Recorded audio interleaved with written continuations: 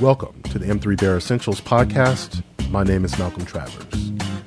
Each Sunday at 2 p.m. Eastern, I host a YouTube live broadcast and invite the editors and contributors of Male Media Mind to present a topic of their choosing. We discuss politics, social issues, especially those facing the Black and LGBT communities, entertainment, mental health, sexuality and relationships, or whatever makes the news or makes us mad. View the show recording live to ask questions or comment in the chat. Subscribe to M3 on YouTube to get a notification when we go live.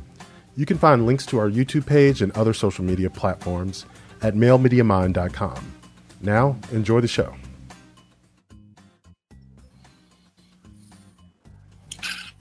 Good afternoon and welcome to the M3 Hangout.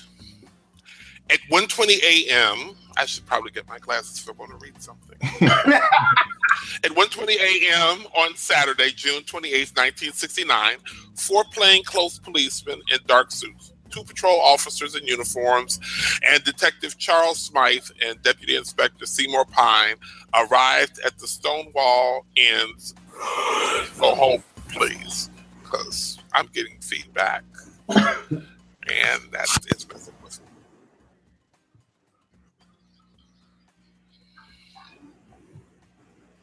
That's never good. Sorry about that.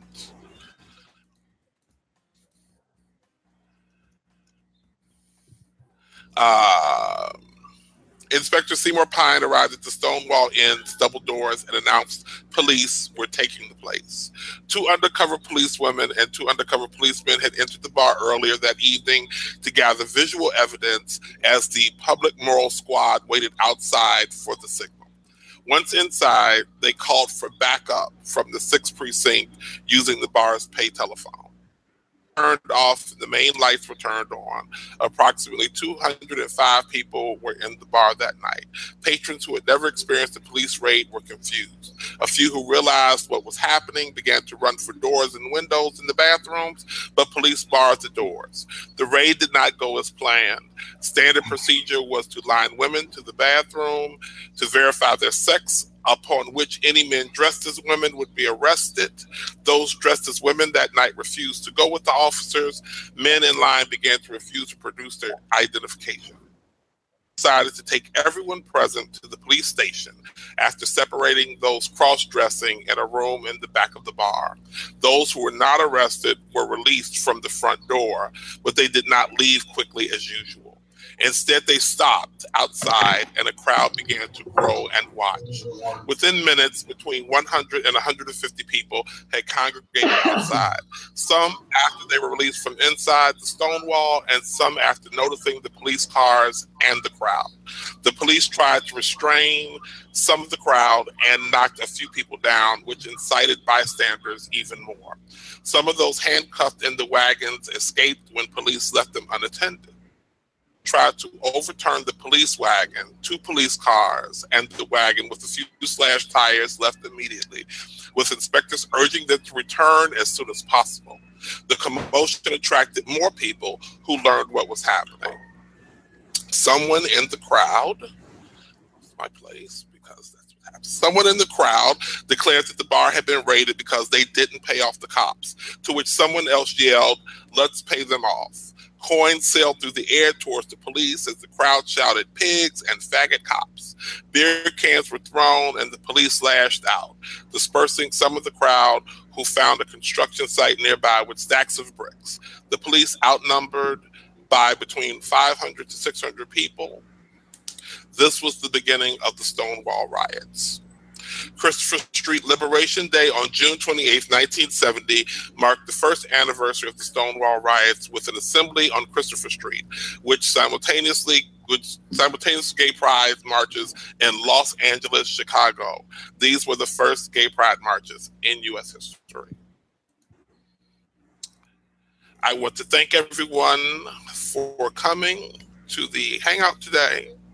We're going to be talking a little bit about prides and flags and some other things that have affected our community.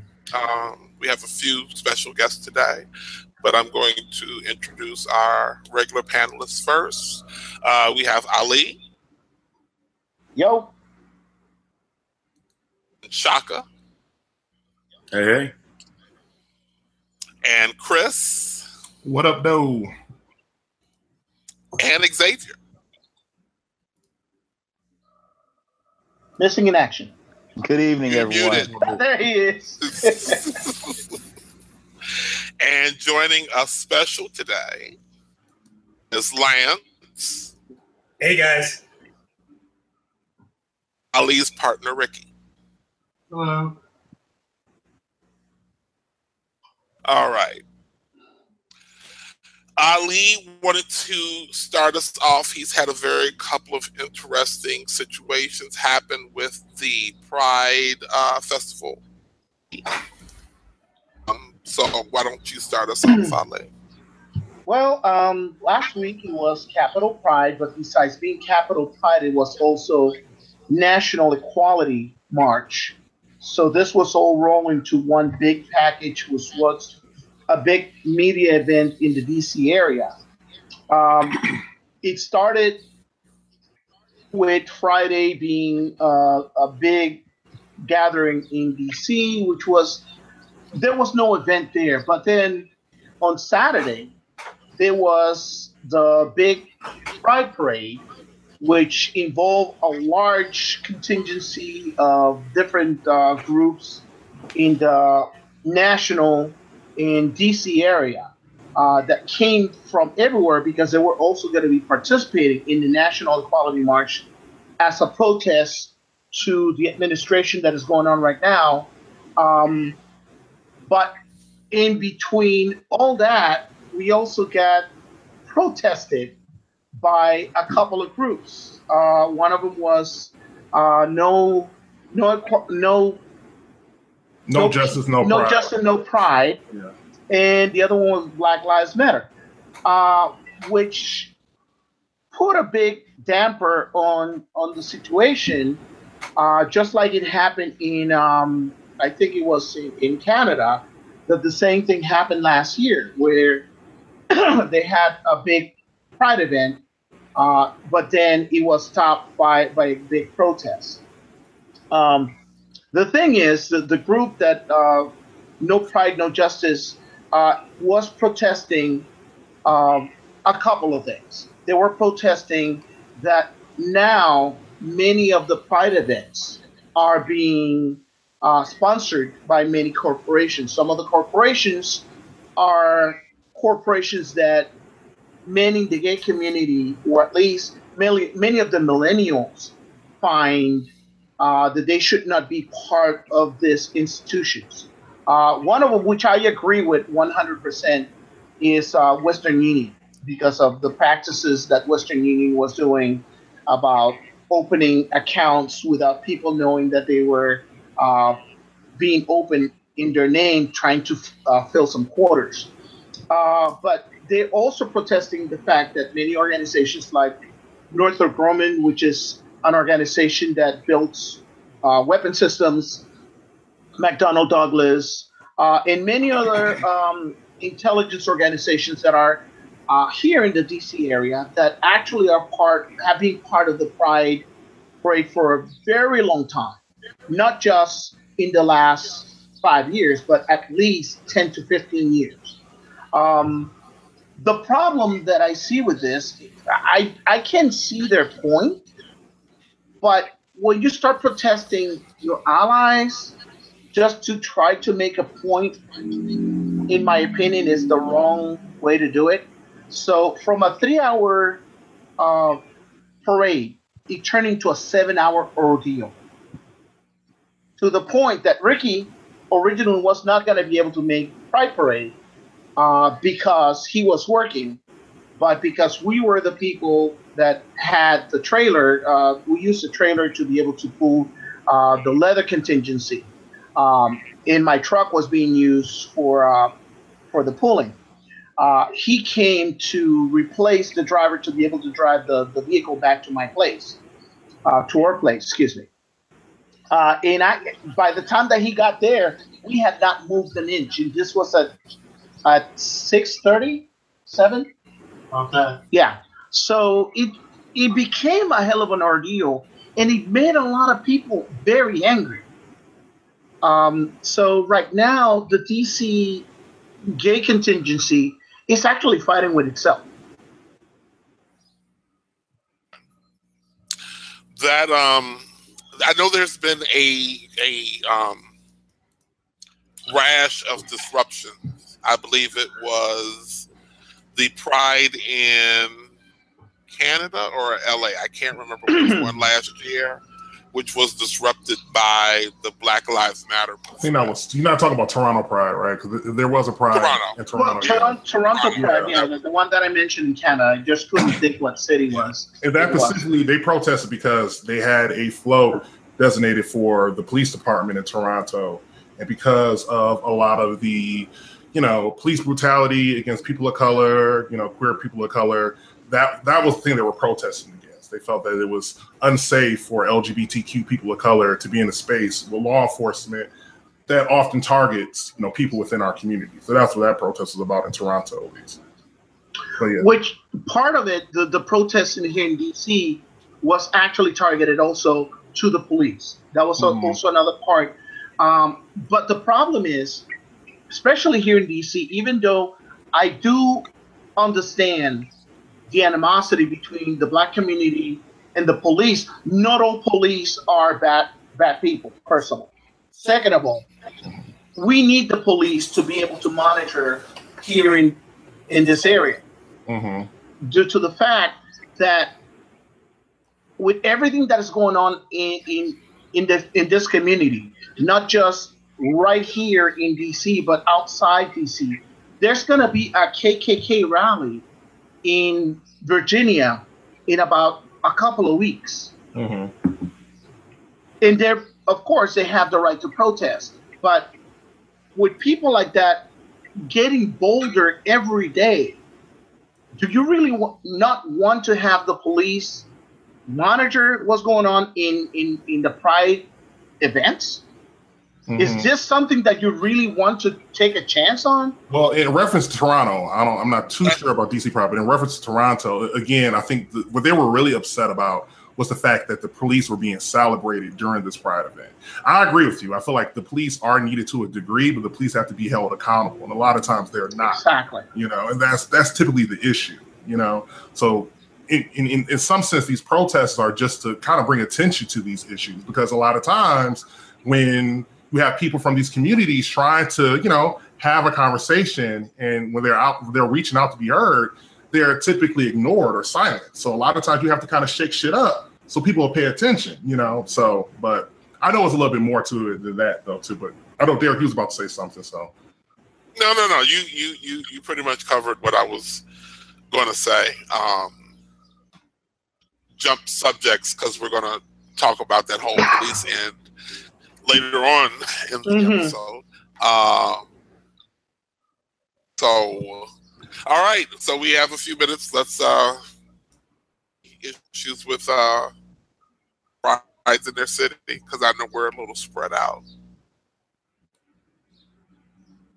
Wait, say that one more time, because I think you went out. You broke out. Sorry, I said you broke up.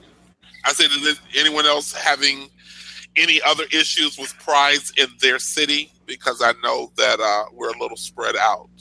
Well, I can tell you that here in Boston, because that's where I am, surrounded by Caucasians, there really hasn't been any other kinds of counter protests, which is actually very interesting, seeing that there's also very little representation of different groups up here.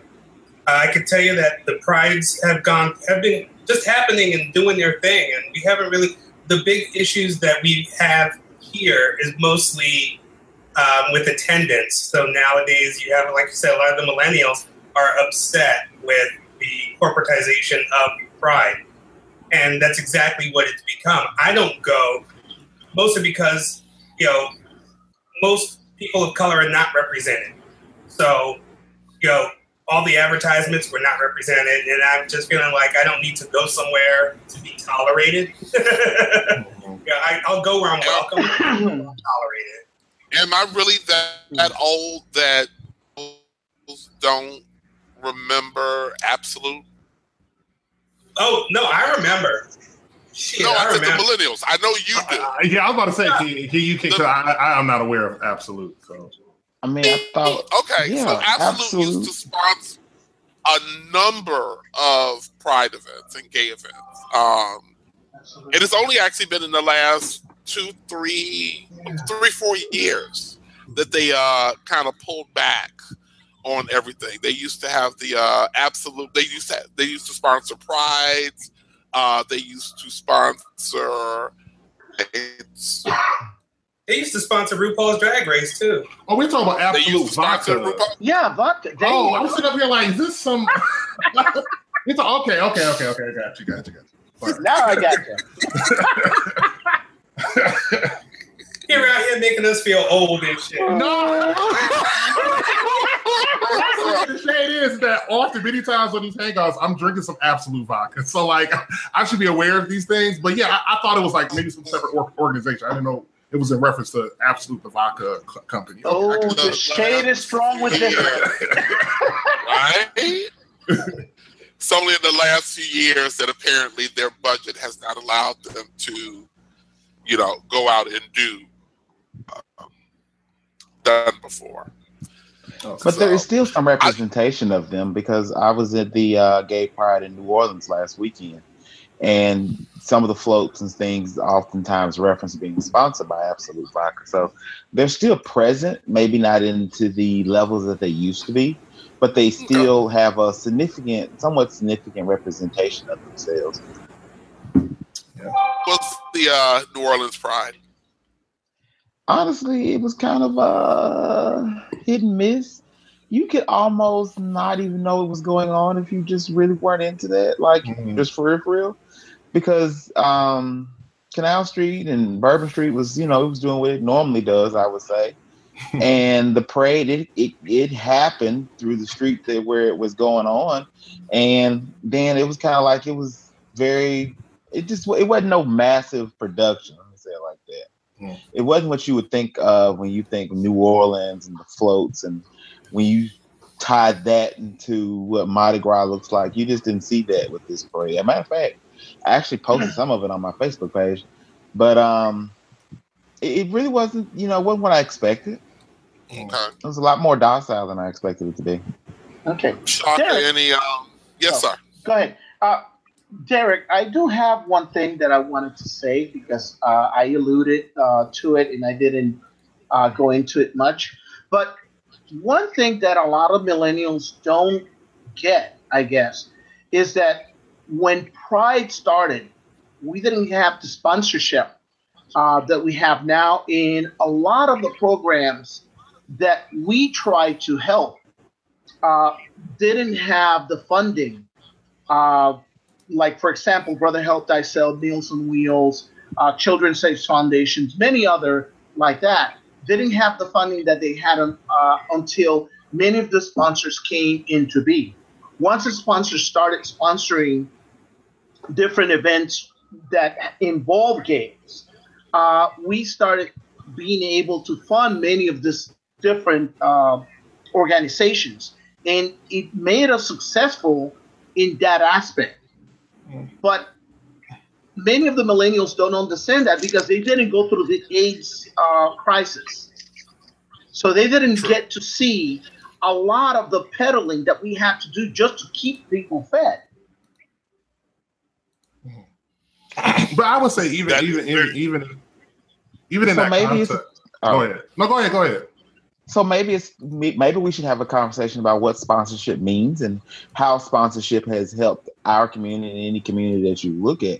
And it's not just completely, delving everything into the financial aspects of it, but sponsorship also means protection in a lot of senses. If you look at what happened here in Georgia, one of the reasons why they did not sign the freedom of religion bill that came down was because they were in fear of losing a lot of very high level figures out of this area. They were going to lose a lot of business, and Nathan Deal looked at the fact that we're either going to accept the fact that the gays are here and that they hold a very large coin and lose, and so therefore get this business from California and places that are now coming in to do movies, or we're going to stick with these moralic concepts and then lose a lot of this business, lose a lot of that gay vote, gay money. And he chose to take, he chose the previous. So sponsorship means more than just money. It also means sometimes protection of your individual rights. Bingo. Thank you. Right. Yeah, what's funny is that I kind of, as some of us older gays, I guess, I kind of also feel that we failed the young gays by becoming complacent ourselves. You know what I mean? Like, I wholly agree with that, Lance. I wholly agree with that. Right. Like, there was a point in time where when you came out, there was someone there to show you the ropes because we only had each other. We didn't have these, what we might even call straight allies today. We didn't have those. So we kind of had to always take care of each other and educate each other. So things like knowing when you see the millennials that say it's too corporate, it's like, well, you have to, we never educated them as to why. Mm-hmm. That's to the fact that, we were using these sponsors to be able to do things like feed AIDS patients who had no insurance, had no money, lost their jobs. Didn't lose their jobs because they were missing work, but were losing their jobs because they had HIV and started showing the symptoms. Or got fired. Mm-hmm. Right. So, what was the movie with Tom Hanks where he played the guy with AIDS? What was that one? Philadelphia. Right. So when you look at a movie like Philadelphia, where it wasn't until he started showing the signs of HIV that his employer then started to discriminate against him.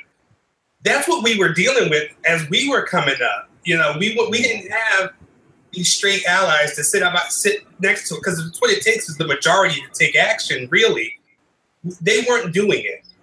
But we had the sponsorship to do it. We were courting. We were out there basically selling our asses to corporate sponsors just to be able to make sure that, we lived.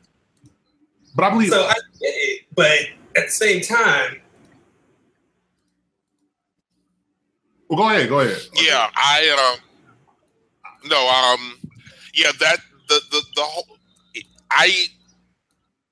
Lance, the struggle has still remained a struggle, but the origins of the struggle, I think, have been lost on this newer generation. So they are unaware of, where we were, and what we see now is things starting to regress back to where we were.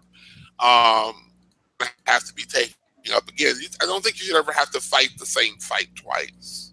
But a lot of it does go to education and mentorship, which is what you were speaking of. The internet is, as I always say, the internet is a double-edged tool because you had to. But when I came up, I got adopted by people. Kind of took me by the hand and led the way, and you don't necessarily have all that human interaction now that you used to have back in the day. Ali, you go ahead.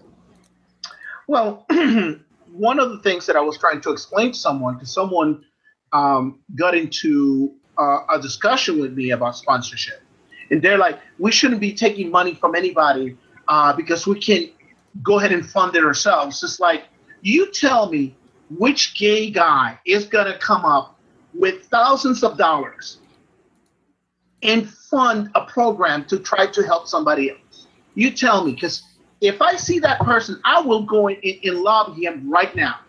The problem is we need these corporations. These corporations actually have helped us to become more mainstream, shall we say, because they have programs that actually allow gay people to work for them. First of all, they show up on these parades. For example, this year we had UPS in a brown truck with flames on it.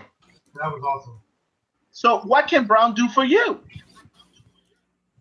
Guess what? I support a corporation that does that. We had UPS, we had Verizon, we have many of these companies that actually hire gays, and they protect them. They have protections for them. Without these corporations, we could not do anything. What do you want me to do? Go to Chick-fil-A and try to get money from them? Guess what? I would go to Chick-fil-A and get money from them and donate it directly into one of the organizations they don't want me to donate to, and do it under their name. I think that's the thing, though, right? Okay, so I don't think there's anything wrong with having sponsors or corporate organizations supporting the community in any type of way. I think the big issue is that a lot of times, a lot of this money, because like, let's talk about like the Human Rights Campaign, for instance, is probably one of the largest, if not the largest, organization that supports LGBTQ plus community, at least here in the States. Mm-hmm. Still, though, on their board, they're pretty much represented only by white, gay men. No people of color, no trans folks. And the thing of it is that this money is coming in. Yeah, the community is getting money, but where is that money going to? Mm-hmm. Is it going to inner city communities? Is it going to, Black LGBT homeless youth or homeless youth of color within the LGBT community? Like, where's the money going to? Is it protecting, trans folks? Like, that's the thing. Like, it's great to get the corporate, support and the sponsorships and bringing in these millions of dollars, but we have to make sure it's also going to the people who are often silenced and erased within the community. Right. And it goes back to accountability, And again, a lot of the people who have the power, like when you talk about the LGBT community, you have people like us, and you have like the mainstream representation of that, which are typically white gay men. If they run shit, they dictate how we navigate as a community. They're not hearing our issues. They don't care about our issues. Like right. When they were trying to pass same-sex marriage, we all got behind that issue. But that issue was pretty much led by white gay men specifically. But when we start talking about trans rights, when we start talking about, the fact that HIV and AIDS rates within communities of color, well, at least with, Black, bi and gay and same gender loving men, those HIV rates are like still skyrocketing. Like they're not really tackling those issues. They look at us as statistics and numbers, and they call for us. They call for people of color in the community where they need us to support issues that affect white, gay folks. But when it comes to our issues, we're typically not heard because we're typically not allowed in spaces where we can make, substantial change within the community. Okay. I'm gonna throw a monkey wrench on that, and I hate to do this because part of it is our own fault. I'm glad you're step up. We don't step up. We need to step up. We need to be the ones trying to get to those positions also. If we can't, we need to start creating those opportunities for ourselves. Because there's a lot of people, because of their religious background, they're afraid to step up. So when we talk about like this no justice, no pride, or we talk about Black Lives Matter, or we talk about a lot of these organizations or a lot of these groups that are out here protesting, some people may think like that's not the right way or that's not going to really change anything. But I think that's a part of us stepping up. Because like we were just talking about the HIV AIDS epidemic. Right. We were just earlier talking about Stonewall riots. All of these were considered protests that were, I guess, insignificant to some people in mainstream spaces. But in marginalized communities, this was like the only tool they really had available to get out there, to march and to protest, to be heard. So I feel like there is this kind of thing where, I guess the generation coming up, they're not doing what they need to do. They're becoming more and more complacent, whatever. But there are, I think there are sectors of the young LGBT community who are stepping up. Like, I feel like this no justice, no pride, it may seem like an inconvenience, but in all actuality, it brought attention to a serious issue, that people didn't really want to talk about. So the thing of it is, that's a form, in my opinion, at least, to stepping up. I feel like these protests, even though they may be annoying and it may be creating some type of divide, is bringing attention, is bringing a voice to people who are often silenced within this community. So I think that is a form of stepping up. Like, I feel like we shouldn't dismiss that just because, it's causing some type of a ruckus. Like, I feel like that these protests is basically how we got to where we are right now in a lot of ways. The reason why we have the rights that we have right now as a community, as people of color, as LGBT folks, because people got on the streets and they said, fuck this shit. We're going to shake some shit up to be heard, and sometimes that's needed. Agreed. I thank you for that, Chris. That is a great segue into our next topic, because these things are often, they're often, cross-connected. Okay, originally devised by San Francisco artist Gilbert Baker, the design for the gay pride flag has undergone several revisions since its debut in 1978. First to remove colors, then restore them based on availability of fabrics. The most common variant consists of 6 stripes: red, orange, yellow, green, blue, and violet. The flag is typically flown horizontally with the red stripe on top, as it would be in a natural rainbow. Last week, the city of Philadelphia unveiled a redesigned pride flag that revealed the addition of black and brown stripes to the rainbow in recognition of LGBTQ people of color. It's part of the city's More Color, More Pride campaign, which strives to create an even more inclusive community. It also coincides with Philly's effort this year to celebrate the stories of those who have been typically left out of the LGBTQ experience, including people of color and people of the transgender, gender nonconforming experience. Amber Hikes, director of the Office of LGBT Affairs, further explained, "We're proud to host this celebration for the community to come together, not just for pride, but also to reinforce our strides toward combating discrimination within our community, honor the lives of our Black and brown LGBTQ siblings, and uplift our shared commitment to diversity and inclusion within our community." So this has been a firestorm across the internet. I getting thoughts on Philly's new, and again, this is just for Philadelphia, but you know, many people have taken it to the, oh God, they're going to change the flag. So let's start with Xavier and move down. I can't say that really bothers me. I don't think a flag has to mean something. A flag has to have something behind it. You know, we've changed the American flag plenty enough times, from 13 stars to colonies, and it changes. The changes that are made to a flag are to represent where that flag is in our era of time and history. So I think the changes can be necessary. Now we just have to put something behind it so that we have more than just a bunch of cloth stitched together with a bunch of colors. Other than that, I don't have a problem with it. I think it was. Right. I think it was a nice gesture that they, did it. Sometimes I question why things are, delayed. This is something that should have happened back in the '60s if you really think about it. But I don't know. I just, I think it's a step. Any step is a step in the right direction. And we may not necessarily come together and agree on certain, or I don't like the word agree. We may not necessarily come together and understand maybe the purpose, but I guess it depends on how you as an individual flip it and make it positive, make it impactful. But I think it was a good suggestion and a good addition. All right. Ricky? Well, my personal opinion on this flag is it means you're gay. That's what that's how I was brought up. The fact that we're adding black and brown to the top or bottom, I haven't even seen the picture of it. I mean, just first of all, there's no black and there's no brown in a rainbow. Second of all, for me, the rainbow itself is supposed to mean, say, hey, I'm queer, and that's all it's supposed to mean. I don't see where race is in it. It just says I am gay, and that's it. And throwing some colors into it doesn't mean anything, because until you solve what the original problem is, why people think you need to have it, throwing colors at something is not going to solve anything. I don't know. It's just I grew up.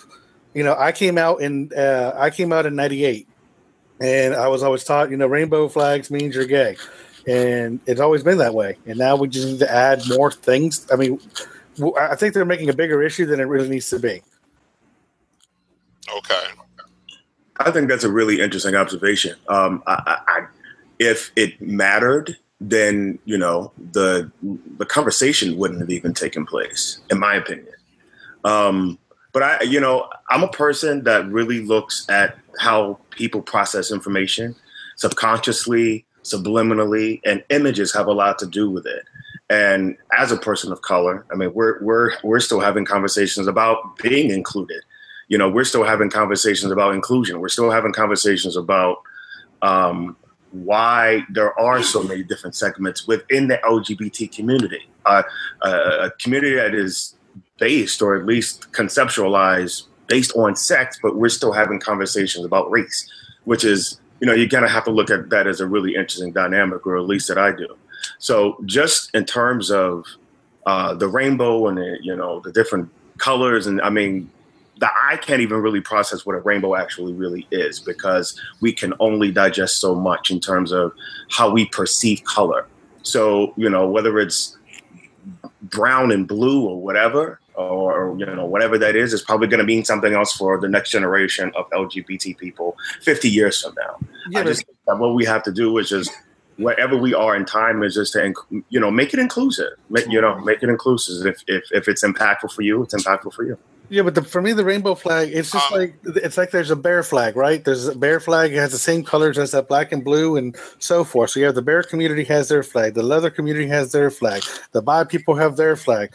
I mean, but the original flag is the rainbow flag. And for me, my perception is the rainbow flag's on top and every other flag goes below that. Can I jump in here?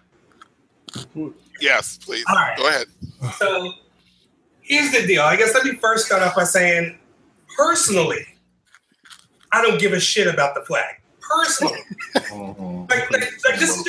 just personally, I don't care about the flag, and I don't care about the flag because it never really was something. I mean, I got the message, right? The message was we're gay, this is us together. But at the same time, right? That flag has been altered on many occasions. For example, you can find a version of the rainbow flag that has the Israeli star in the center. That is for Israeli gay people to represent themselves using that flag. Okay. Now, let's take a look at what happened with this rainbow flag. I think the two stripes, it just felt whatever, but that's irrelevant. But when we look at this flag is not replacing the rainbow flag. That flag was one city that was saying, this is our representation to include and represent people of color. That is not replacing the flag. It is instead an alteration of the flag that is no different than if we see rainbow flag with anything else attached to it. We've seen it with the stars from the American flag. We've seen it with the sickle and star from Islamists who are gay. We've seen these things change before. But I tell you something, it's not the flag that bothers me, because I don't care about the flag. It's the reaction to the flag that bothers me. When we have all of these different separations, for example, the bears have their thing. The leather people have their thing. There are bears. There's twinks. There's muscle boys. There's all kinds of things that represent individualized people that feel marginalized in some way from the entirety of the gay community. Why is it now a problem that the black people said, well, we would like to have our representation? And people will say, well, it doesn't have anything to do with race. Here's the thing. In America, it does. Everything has to do with race in America. It just simply does. Capitalism has to do with race in America. And when it comes right down to it, we are not made to feel welcome, because you'll say, well, I don't feel welcome here. And then you'll have the white gays say, well, no one said that. You don't have to say it when your actions say it all. When I look at the advertisements for a bear event, and it is nothing but white bears. When I see the same thing, well, the only time I ever get to see black people is for an AIDS advertisement or a domestic abuse advertisement.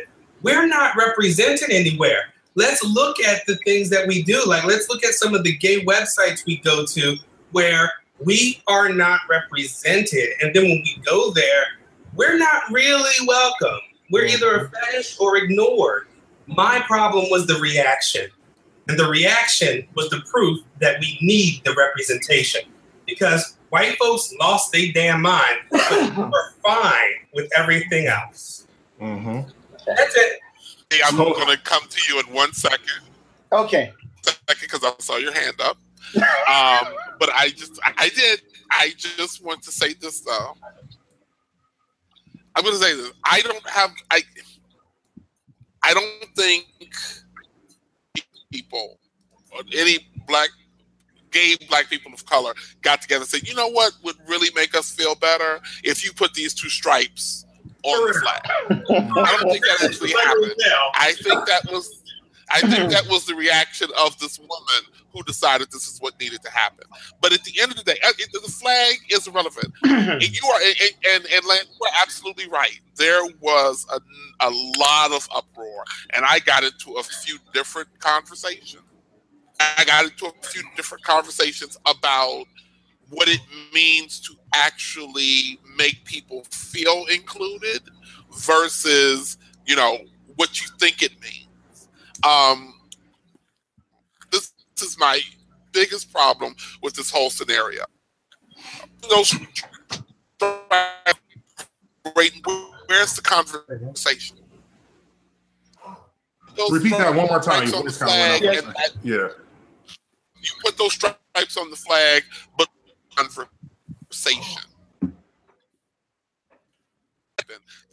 These conversations need to be had. Damn, putting some more stripes on the damn flag. You need to have these conversations about including people of color, or just being honest and not including people of color. I'm okay with that too. Let me know where the fuck you coming from. Just be honest about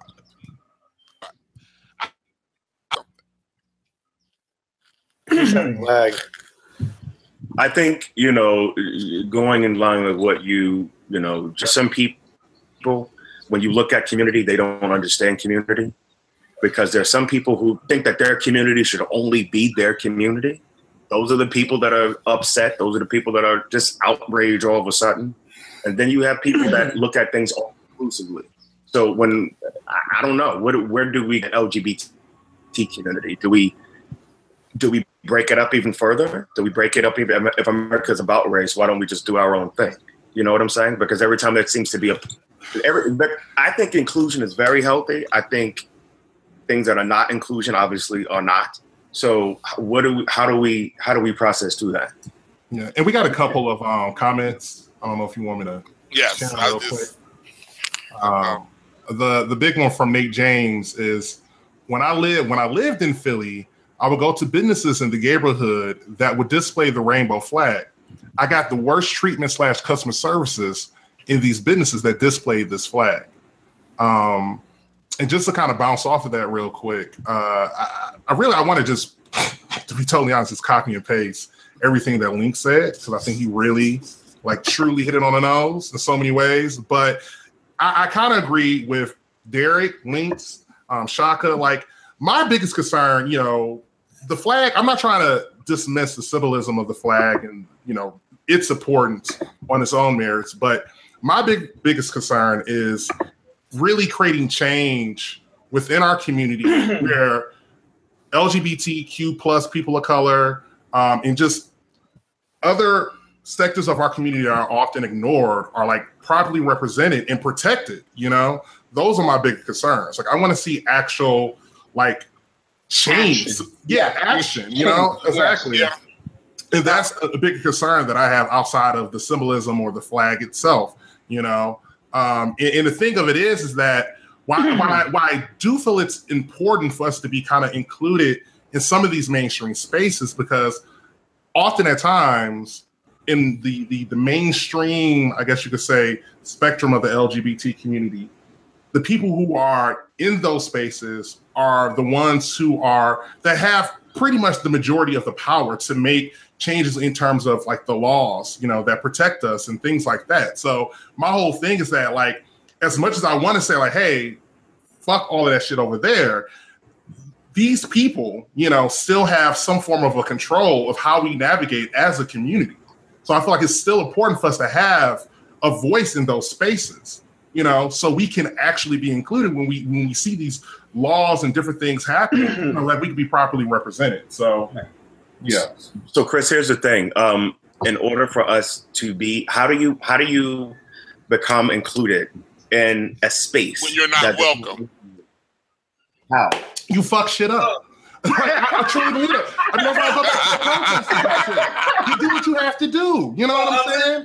Fucking shit up has a lot of different ways. There's a lot of different ways to fuck shit up. And our next subject after this, we'll talk about exactly how I'm fucking shit up. Exactly. Yeah. There you go. There you go. You got your hand up. Poor Ali's hand has been like. Go ahead. I called on Ali like 10 minutes ago. So go ahead, Ali. All right. The thing is, symbols are great. They're wonderful to have, but they mean nothing if there's no action behind it to start with. The problem with this whole conversation is that people are missing the point about what really comes down to it. There's a need for people to be included into this conversation. We need to change the way that we think. The human heart needs to change for us to be able to actually come together and understand each other. The problem is people are not understanding. They're freaking out over the color of the rainbow. The rainbow flag's supposed to mean inclusion of everybody. The reason why they didn't put race in there was not to create the view of race. The colors mean different things to different people, but the creator put a certain meaning behind each one of those colors, which are things that represent all gays of any color in every community. The problem is that at this point, even in 2017, people of color are not being represented in many places. The reason why is because people overlook the fact that many of us are being oppressed by the system itself. The only way to change it is by opening up about it, talking about it, and trying to change the conversation. You cannot continue to be the dead horse because the horse is already dead. You need to change the way that we talk about this conversation and try to include everybody in it. And education is the only way we can do it. By being angry, angry is good. Don't get me wrong. Angry is great. Yeah, angry gets shit done. Angry gets shit done, but it only gets you so far. You need to start having the conversation. And for those of you that have white friends that don't understand this, you need to explain to them, what have you gone through to feel this way? Because many of them don't understand. Ali, and let me say, Ali, I agree with you. Here's where the breakdown happens. And it goes back to white privilege. I'm trying to explain, and I've had this argument before. If I try to explain that I don't feel comfortable as a 6'5", 300-pound black man walking the streets at night, not by people that might hurt me, but by the police that might hurt me, telling me that, well, I left the house with that attitude, so that's all I see, then you're not listening to me. Exactly. That you have decided that my life story is actually not my life story. Or there cannot be a conversation, because the conversation then becomes about, this is my reality, stop trying to tell me it's not.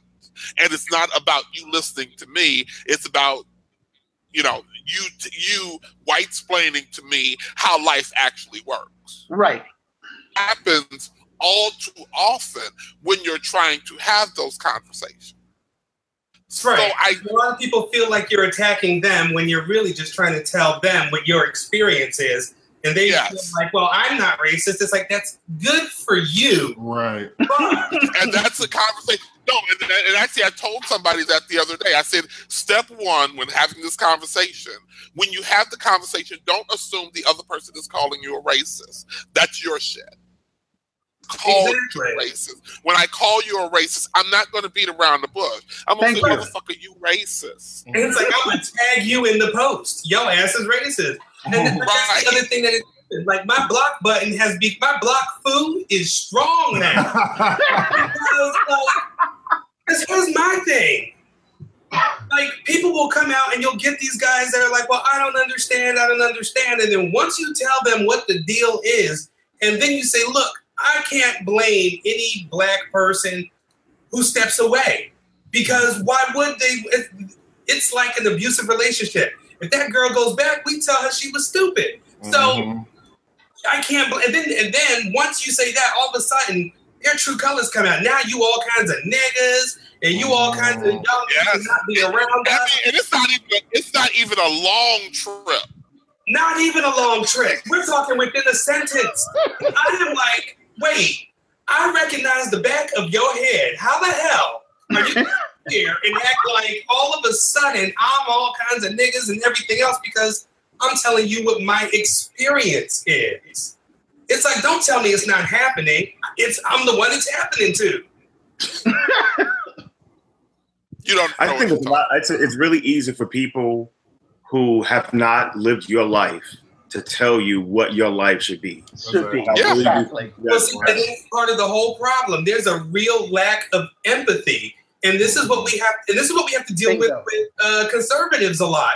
Is that a conservative will rail against you until what you're going through hurts them. Yes. So let's look at the drug issue. What's that woman who the Hispanic woman who voted for Trump? Right. Exactly. And now her husband is being deported. I was one of the good ones. You wasn't supposed to do this to me. Exactly. I voted for you. Exactly. Or if we look at the war on drugs, right? That was really all a matter of them flooding the black community with drugs and then jailing you for it. But now that their kids are heroin addicts, now we have to treat it like it's a public health issue. Now it's now they need treatment, not jail. And this is what it is. I was about to say something about a few Republicans getting shot last week and how they just went into like, oh my God, the guns. We have to stop the gun violence.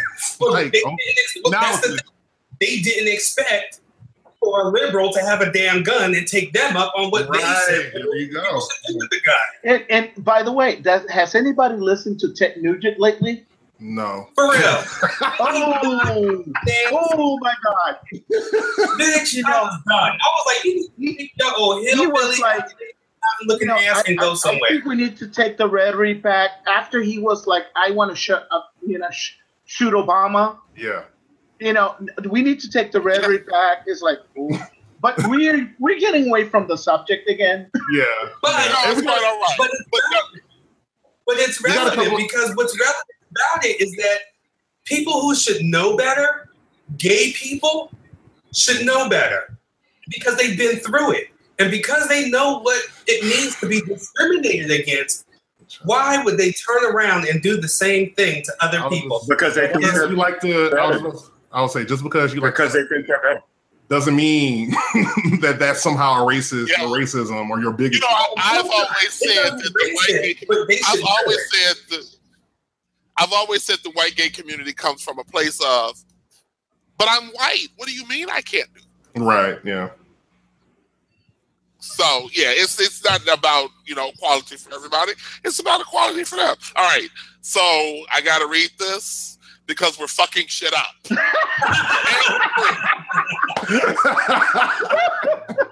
Oh, we about to fuck shit up, bro. Nor attempts to recreate the environment of Harlem's black-owned nightclubs from the 1920s that is conducive for dating. But what exactly does that mean? A brief history lesson. Harlem's clubs of the 1920s were safe places for all kinds of people that catered to the black community. Everyone was welcome. First places where gay people were accepted and welcome. These were clubs where people of color got to enter through the front door. These were places where the service was catered to black people. They were also the only places where you could find black, white, and other all in one place, simply enjoying life. That exists in the gay community of today has become a problem, and to combat it, Noir now exists. Noir caters to people of color, but all are welcome. Bigotry will not be tolerated in Noir. Noir is a place for people of color, ranging from Black to Latino to Asian to Indian and lovers of diversity. Coming to Noir requires an open mind and open heart. Ladies and gentlemen, I am presenting to you Lance, the creator of Noir. Take it away, Lance. Yo, thank you. So Noir, it came out of a very specific thing. Now, here's the funny part. I'm married, all right, so I'm not worried about all this. But but let's think of something. But you're giving back. I am giving back. Noir itself is an act of love from me to gay people of color. I've heard it, I've seen it, I've worked in technology all my life, and one of the things that is a common theme is, well, where's the Black programmer to make this? Where's the Black whatever to do that? And quite frankly, I am the gay Black man programmer that is here to do that. Now, wait a minute, Lance. You are gay and Black and a programmer? And creative. Is that possible? Is that possible? You know what? I'm a goddamn unicorn. I would show you my horn, but you know, you Go ahead. Go right ahead. But no, that's for M3. That's for M3 After Dark. But you know, the reality is that I may not be single, but I got a lot of friends and I've worked in the spaces for a lot of these dating apps and mobile social media apps for gay people. And what I can see is that the Bears have an app, the Twinks have an app, everybody the Christians have an app. And it's like, praise Jesus. Right. Hallelujah. Everyone has an app except for people of color. And what we end up having to do is we end up in these spaces that are predominantly white, but take no consideration for the discrimination that does happen. People now I remember when it first started with people saying no Blacks, and that was it. Not even qualifying it, just no Blacks. Now because they've been called on their shit, they say no Blacks, it's just a preference. Now I get it. You can have preferences. I prefer a cheeseburger, but that does not mean I will forego a pizza. What the word preference actually means. That's very good. I like that. Think about it. I'm going to use that. I'm still. Exactly, but we see this language that's being used to make us feel uncomfortable. Let's look at the apps themselves. When they do feature graphical content, it's always a white couple looking happy. When they want to try to be diverse, we get the white Latino with the white guy. And it's like, no, that's still two white people. What are you doing? But right down to something small as the default user icons. It's a white dude with that little poofy pompadour thing. You look at it and you can tell that that's white. It was not meant for us. Well, the whole point of Noir is that it is just like those clubs from the 20s. I'm catering to Black people. The images are positive images of Black people. When you go to the website to download the app, the pictures that you see are Black couples that look like they're happy. It's not an AIDS commercial. It's not a domestic violence commercial. It is showing us in the positive light. Your default icon is a Black dude with a fro. I am not playing. The colors are colors that I took from African clothing. So the orange, the yellow, the green. I use that along with the idea of film noir, that shades of gray. So you got the two extremes of black and white and everybody in between. The colors are colors that represent us, but all are welcome. And it's for everybody of color, Black, Asian, Latino, Arab, it doesn't matter. What I want people to understand is that it's our place and we make the Lance, I need you to know that you are not alone in the universe as a unicorn. We got a comment. There's another one. There's another black gay programmer. I am not alone. I'm glad to represent because we are out here. We're gonna introduce the two of y'all later. Well, I mean, but that's my whole thing is that I'm creating the space that we do want to see. We want to see the space where everyone's included. And noir, everybody's included. You can bring your white ass to noir. That's great. Understand something, though. If you decide that people of color are not for you, noir is not the place for you. Go back to Scruff. Go back to Grindr. You have your place where there's a whole lot of white people that don't want to deal with black people, that don't want to deal with Latinos. There's a spot for you already. Well, now we have a spot. We make the rules. I don't have any corporate backing, so there's no white dude above me telling me what to do for us. It's a place where everybody's welcome. Discriminatory language will not be tolerated. Thank you. There is no, it's like there's a report button and I want everyone to use it. When you see that profile that says no Asians, report that shit. When you see no blacks from a white dude on a black app, what is he even doing there? Report it because it's not tolerated. And that's what noir is. It's the black Harlem clubs for us where everybody's welcome, but I am catering to people of color. I'm giving us the positive images that we want to see.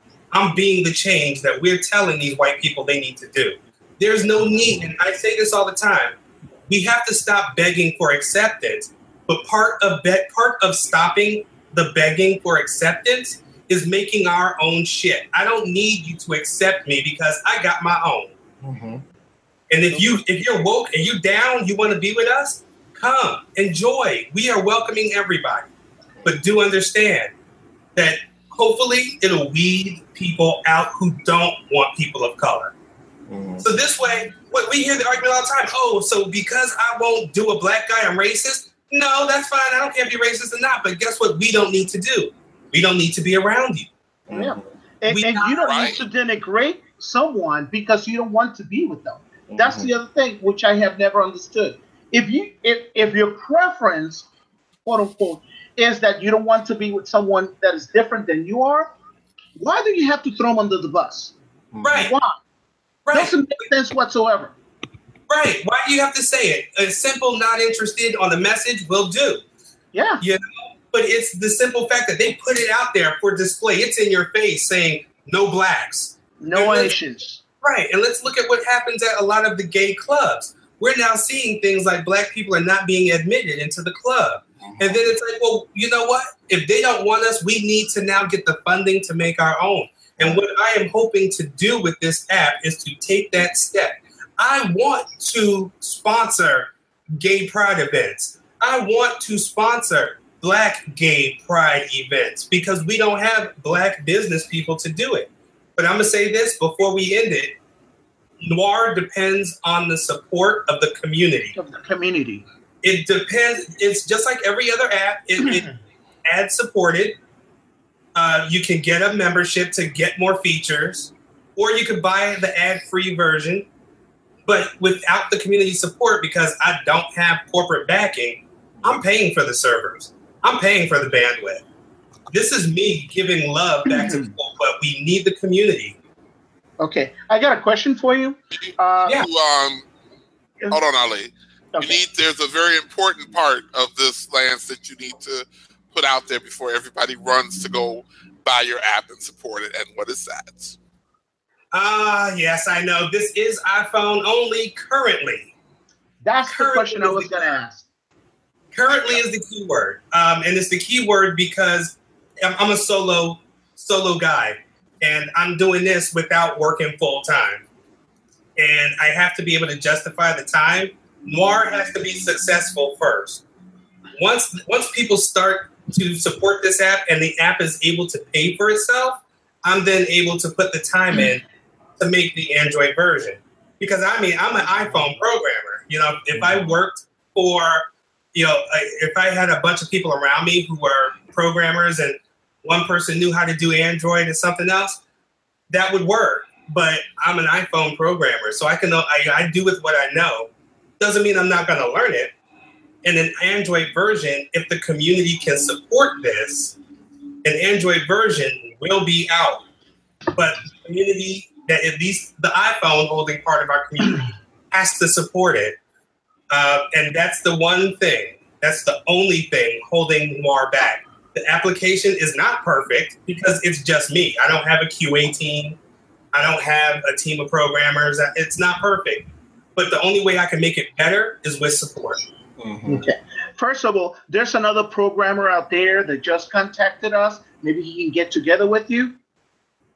We can start with that. And the other thing would be that we need an entrepreneur that would like to maybe get together with you and go from there. Right, because like I said, I have no investors. Up with a whole lot of people. You just kind of whoring them out right now. Who, me? Trying to be a pimp? I would never do anything like that. You know what's funny? When I was coming up with this and I was programming this, now, I mean, the impressive thing about programming this is that I programmed it in less than a month, and then it had a month of testing. So, you know, it is where it is. I am pretty quick at what I do. But as I was working on this, someone said, you're going to be responsible for a lot of people getting laid. And I kind of was like, you know what? Why does that seem to fit? Of course, I'd be the black gay Aphrodite out here, but that's all right. Nothing wrong with that. I've been responsible for many of those instances. So, bless it. I wanted to say real quick. So, you know, just hearing you discuss, you know, discussing Noor, and just kind of thinking back on the past couple of weeks during our M3 Hangouts, we've kind of opened up a dialogue about providing safe spaces for marginalized communities. So, you know, we had a couple of weeks ago, we brought on a few Onyx brothers, and they kind of discussed Onyx and the importance of having a space for people of color within the leather BDSM community. And then even prior to that, we had a conversation about a close friend of me, Derek, and so many other people within the Black Bear community who passed, about how he provided a safe space for so many people in the community. And I think you're doing something very similar. The thing of it is that we know within this community that is typically framed in being inclusive, it's not truly inclusive in many cases.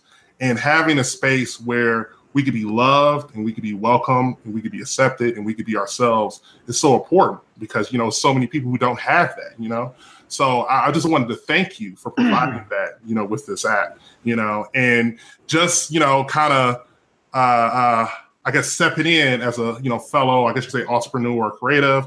You know, I have a website called the LGBT Update, so I would love to do some type of promotion on there for the app. And I do videography work, so if you needed like some type of promo or something, a video, whatever, we can talk on that. So, you know, like, you know, we gotta keep it moving. You know, we gotta make it happen. So, and because I'm pretty, if you need a model, it's like this thing. I will say that Noir has been out for less than a week. It's been out for less than a week, and through just grassroots people finding it, it's already had 49 downloads just from people finding it without my having to say anything. Mm-hmm. That says something. Well, just from the comment section, you're going to have a few more before the end of the day. Well, I hope so, because it is a community, and community building is not going to do much if we don't have people on it. Right. So the more people join, the better it gets. The more people talk about it, tell their friends about it, the better things will get. The more updates I can do, the more features I can add. You know, and my whole thing is that, I mean, and believe it or not, I had posted this to one of the bear groups, and I swear to you, within less than 60 seconds, I already had someone telling me that I was a racist and that why are we separating ourselves, and that, well, good, I changed my mind. All of you, you know, N-words need to go and be with each other anyway and leave us alone. Wow. And that, exactly. And that is what Noir is here to combat. It's here for the people who don't want to deal with that. And that's everything. I'm going to say this. I have personally gotten a little bit of my life because since Lance first talked about this, I have tried to be a source of moral support because I can't program a damn thing other than the VCR. But VCR, and I'm hooking up with the beta because product. What's the VCR? But anyway, you say my VCR? point is VCR. No, I said, what is the VCR? Yes, I know what I said. I program VCRs. What's the beta? But I have been getting my personal life on from just reading something, because he's been putting these folks out on blast. Yes. Oh, yeah, and I have been getting some of my personal life watching some of these racist remarks. You know, I'm here for it. It's my bread and butter. I love it, because if he lets me, I respond to a few of them. So that's my whole thing, is that, you know, for a while there, I was not going to put people on blast, because I get a lot of backlash when I tell people what I'm doing. And a lot of that backlash is coming from white folks who are basically saying, why don't you want to allow us to continue to... Because that's essentially what they're saying. Yes. What they're saying is, you don't want to be around us, you don't want to be around us, you don't want to be around us. And it's like, well, do you know why? And when I tell them why, they then come out with the, oh, well, you're nothing but an N-word, you're nothing but a this, you're nothing but a that. And I'm like, oh, you're just race baiting and everything else. And I'm going, that's the problem. That's the problem. You can't see that what I'm doing, while maybe catering to Black people, it says, and lovers of diversity. That includes anybody who loves a diverse environment. And that's the part they miss. That's the part they miss. Again, going back to the conversation before, that is the part that they completely miss. That the diversity part is not something that goes through their head. The only thing they can see is that you're trying to segregate yourself. Right. And that's not what you're trying to do. Right. And I'll tell you real hurry and in a quick. Martin Luther King did admit that, you know, integration was a burning building that he was leading us into, because we gave up justice for assimilation. Those were some of his last speeches, and then those were some of his last words. Was that we gave up justice for integration, and I am not against integration. I am not against people wanting to be diverse, because this app is all for that. But if I want to no longer be integrated into a community that is being outwardly racist, then that's my prerogative. And it's the prerogative of everyone who wants to separate themselves from a bigot. That's Black, white, Asian, Latino, anybody. That's what Noir's for. Everybody's welcome. My damn husband's an Italian, for crying out loud. I'm not here for for people to be all like, oh, you don't like white people. I'm like, no, I don't like race. And I don't like seeing my brothers and my sisters out here having to deal with being discriminated against. Because that's basically what they're telling you to do. Deal with it. And just to add on to that real quick, we talk a lot during the M3 Hangouts about representation, how representation can be powerful for communities of color or any type of minority or marginalized community. And I think it's really important for us, as people of color who identify as gay, bi, same-gender loving, queer, or whatever, to see ourselves, you know what I'm saying? To see ourselves in a positive light, Right. To see ourselves love one another, to see ourselves, be able to celebrate, our culture, our community, I think that's so important because, I know for myself, and I speak on this often because I feel like there's a generation coming up now who, there's probably some young kid somewhere who feels that they don't even exist in this community, that or they don't belong. They don't belong, that they don't have a voice, that they can't live a life, happy, and they can't ever become successful being a person of color who happens to be LGBTQ plus whatever. So that's why it's always important, I think, to have positive representation of people like ourselves in media, within apps, because like I said, again, in mainstream gay spaces, we don't see ourselves. We're not on the cover of Out Magazine or The Advocate, We're not shown, like you said, with Grindr and a lot of these other apps. We're not in those advertisements. Or if we are in those advertisements, typically, we're with a white partner or someone who isn't Black, So it's so important to have proper representation. I think that, these moves are pretty small. Like, you have have Empire. You have a couple of shows that are on BET. You have a couple of, maybe not BET, but maybe what, ABC or something like. I don't. Like you start to see them, and I think that what we also have to do is, don't rely on mass media. Mm-hmm. Look for ways. Find them on Facebook. You can go to YouTube. You can check out Noir, yeah, right? Like Noir or Pinot Noir. Okay, right. So there's other things that, right. There's other things. I think that if an individual, things that are easy, like TV or social media, and you only think that that's going to be it, then you may be frustrated. Yeah. So you have to, with the internet now, there's so much. You can Google and find certain things. If you're willing to look for those examples, you got to do a little homework. Right. And what I'm hoping to do is to make that homework a bit easier.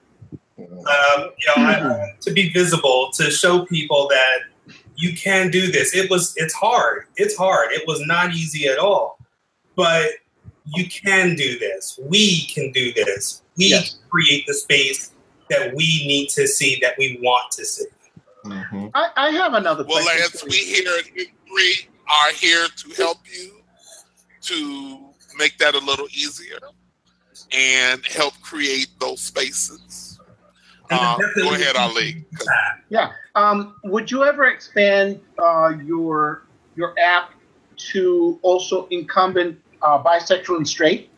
Yes. So I guess, before we definitely stop with all the noir stuff, the roadmap for noir is that we have the iPhone version, and the iPhone version is going to get a couple of updates.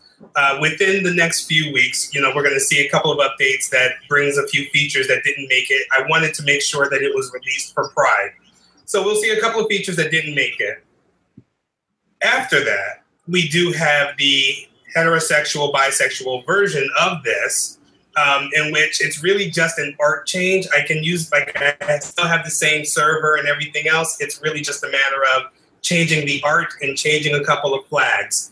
That will then create the straight version of this application, because I do understand that Black women and Black men are also having a very difficult time trying to just date. Especially Black women, believe it or not, they are just having a terrible time dating. Yes. And one of those things where this is for my community. And I'm gay, but I'm Black first. Right. And I'm here trying to make this for everybody. Now, I'm dealing with the community that I know first, a community that I know is hurting. And that's the Black gay community. And then from there, I'm going to move on to the straight community and make sure that they have a version of this to work with. So, that's our roadmap for noir and for the direction that it's going to go. I'm a Black guy trying to make something for Black people. And I'm hoping that it will work.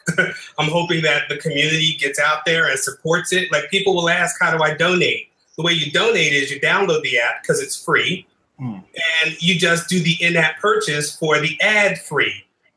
It's one-time cost of $4.99. It's a $5 donation, basically. And for the entire time that you have a membership, you will not see any ads. So that's a good way to support the application and to give a donation. Now, if you want to do more, there's the memberships, and the memberships, they increase how many people you see globally. It increases the radius around you for local people and how many people you could see locally. It increases how many flirts you can send. It increases how many favorites you can have. So you get the unlimited stuff with the membership. Outside of that, one-time donation of $4.99 to buy the ad-free version. All of that goes to supporting this application and making it better.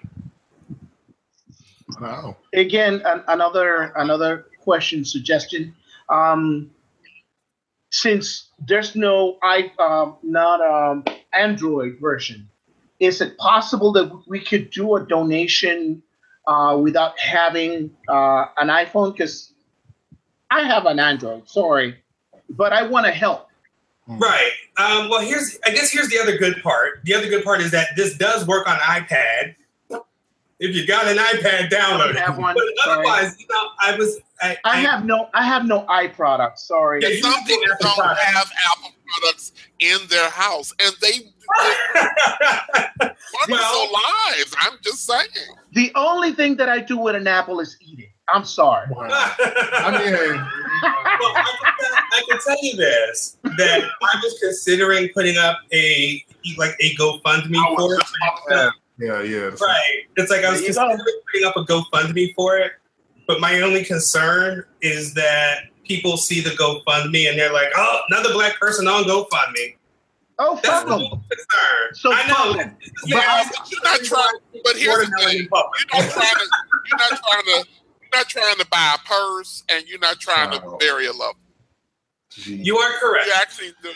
And you actually have a app, something to show, Exactly. Like, you definitely have something like this is not an idea that you have. You already have the app available for people to download and see. So, and I understand, like GoFundMe has really become like, I'm going to say this might be kind of shady, offensive, but it's become the space for some stunt queens. I'm not saying everyone's on GoFundMe do some stunts, but a lot of folks on GoFundMe do stunts. But you still have Indiegogo and Kickstarter and Patreon even. So you have other, I guess you could say, crowdfunding, I guess you could say websites, or options to use that, you can maybe bring in a little bit of money or some type of revenue. Right. And I'll tell you what, what I'll do is I will put up one of those. Mm-hmm.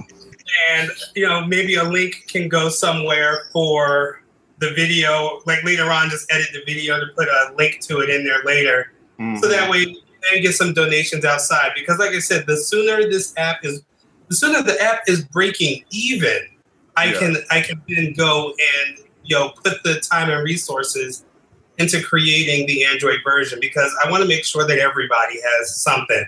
Mm-hmm. And, when you look at those other apps like Growler and Grindr and whatever else, they have these huge corporations behind them.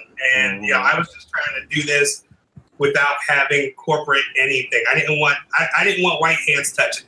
Mm-hmm. And that might sound racist, but I didn't want this to fall into the hands of someone that it's not directly affecting. Or someone who doesn't understand the needs, Exactly. Right. Because it turns into a tool of exploitation at that point. Well, maybe we can send a signal to Halle Berry or somebody to maybe Oprah Winfrey. Hey, Oprah, on the hello. Yes. And on that note, I know that you had to run. I wanted to thank you for joining us today. We're going to have you back so you can talk again about Noir because, and we're going to put you together with that other programmer because he does not have an Apple product in his home either, but he has expressed that he would like to help.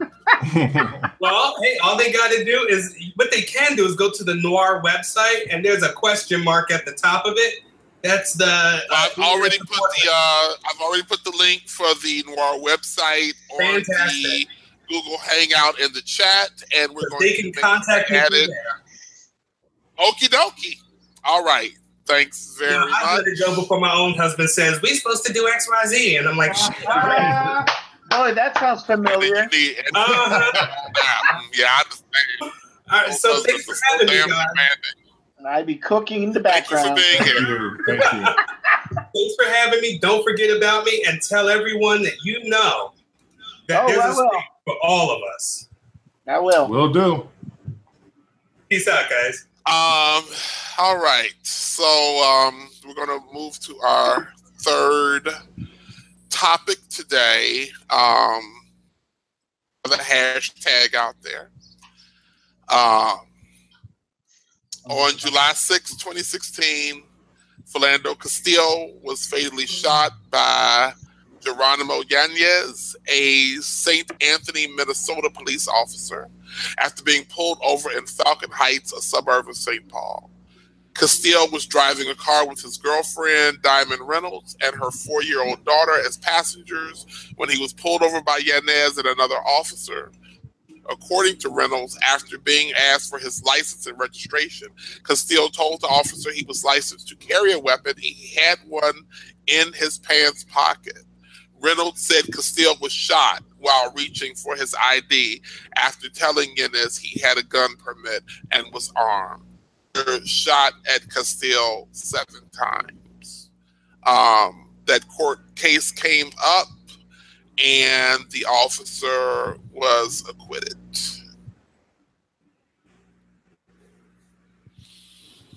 I have the TikTok, but I don't think I'm going to read it because it's not really necessary. I didn't want to do this subject, but I felt we needed to. Yeah. And many of our contributors felt we needed to also. So I'm going to go to Shaka first because he hit me up. You hit me up late last night / early this morning while I was in a Uber, drunk and trying to get home. In a stupor Uber. Yeah, in a stupor Uber. Go ahead, Shaka. I don't even know where to begin on this because, it's something that it's not technically new, but it seems as if every time something like this makes a national news case, everybody wants to have conversations about it, and people get inspired and reinvigorated energy and inspiration to go and do something that will only last maybe a couple of days until it simmers down into the next incident happening. Mm-hmm. And I can't help but to think this is probably the reason why, we haven't like a lot of the phrasing that you may hear is, and I forgot who says this is, but the day that Black people stop being a victim, I'm paraphrasing, the day that Black people wake up and we say, we're not going to take this shit anymore, then people have some real crazy shit to worry about. And I hopefully that day will come sooner than later, That's the first thing. The other thing is the mom. I give my hats off to her because she did something that I wish most of us would do in that position. Some people, I'm so sorry. I forgive the families. And I can't. If you kill any one of my family members, I'm not going to be as nice, I'm not going to be as nice. And I'll probably use a whole lot more profanity than I probably should in that scenario. So I don't know. I really think that we, as these incidences happen, I think that we need to become more, I'm really trying to use my words carefully. I think that we need to be more accountable for how we're handling these situations and less reactive, prayerful, and definitely more engaged, to handle it. That's all I have to say on it. Yeah. I was going to add real quick, because it's kind of wild how things kind of come full circle. And I know we kind of started this conversation discussing some of the protests during the DC Pride March and how I feel like it relates to this topic is that it comes back to accountability. And, I agree, because I've had this conversation with quite a few people, that there are some good police, some good cops out here who are really trying to protect and serve and are really out here to serve the people. The problem is that the law enforcement system itself is broken. Yes. And it's not built to protect us. And that becomes the problem because in this, and like I said, the Philando Castile situation is just one of the many where police have clearly, this guy was captured on video on Facebook Live. Like the whole world was watching this live when he shot this innocent man right in front of his 4-year-old daughter. You know what I'm saying? And you telling me he gets off clean? Nothing? Not even a blemish into his record. Right. Are you kidding me? No, he was fired. He was fired. No, that's still not enough because he's. Oh, no. He said not a blemish to his record. I'm just letting you know he was fired. Okay. I do not think that was enough. Right? Yeah. Yes, I don't think so either. And again, he murdered someone, and the coroner said when they pronounced him dead, it was a homicide. Yeah. And the thing of it is that it just adds on to the reality that not only our law enforcement system is corrupted, but our justice system is corrupted as well. Yep. And that it will go out of its way to protect police before, it's focused on protecting the people, especially people of color. Because this is a clear case of murder. Like it's no denying it. This is homicide. And again, it just adds to the frustration because it's like, what else can we do? I remember there was this huge push about making sure that these officers are having these cameras on them. So if something like this happens, it can be captured, it can be used as evidence and all of that. We're seeing that's not even enough, because even the problem is also that they're altering or not releasing the tapes. Mm-hmm. That in many of these cases, it happened here in DC not long ago, that they refused to release the tapes when a shooting happened. Mm-hmm. So how does the prosecution of these cases supposed to prosecute these cases when they can get the evidence that they need first? Right. Second of all, what kind of instructions did the judge, the jury had, where that judge explained to them that this was a capital crime murder? Yeah. That's what I would like to see, because I don't understand this judgment whatsoever. Like you said, he was caught on video. Yeah. Clear as day. It's clear as day. He said, "Sir, officer, I do happen to have a carry permit, and I have a weapon with me. Mm-hmm. Can you reach for your..."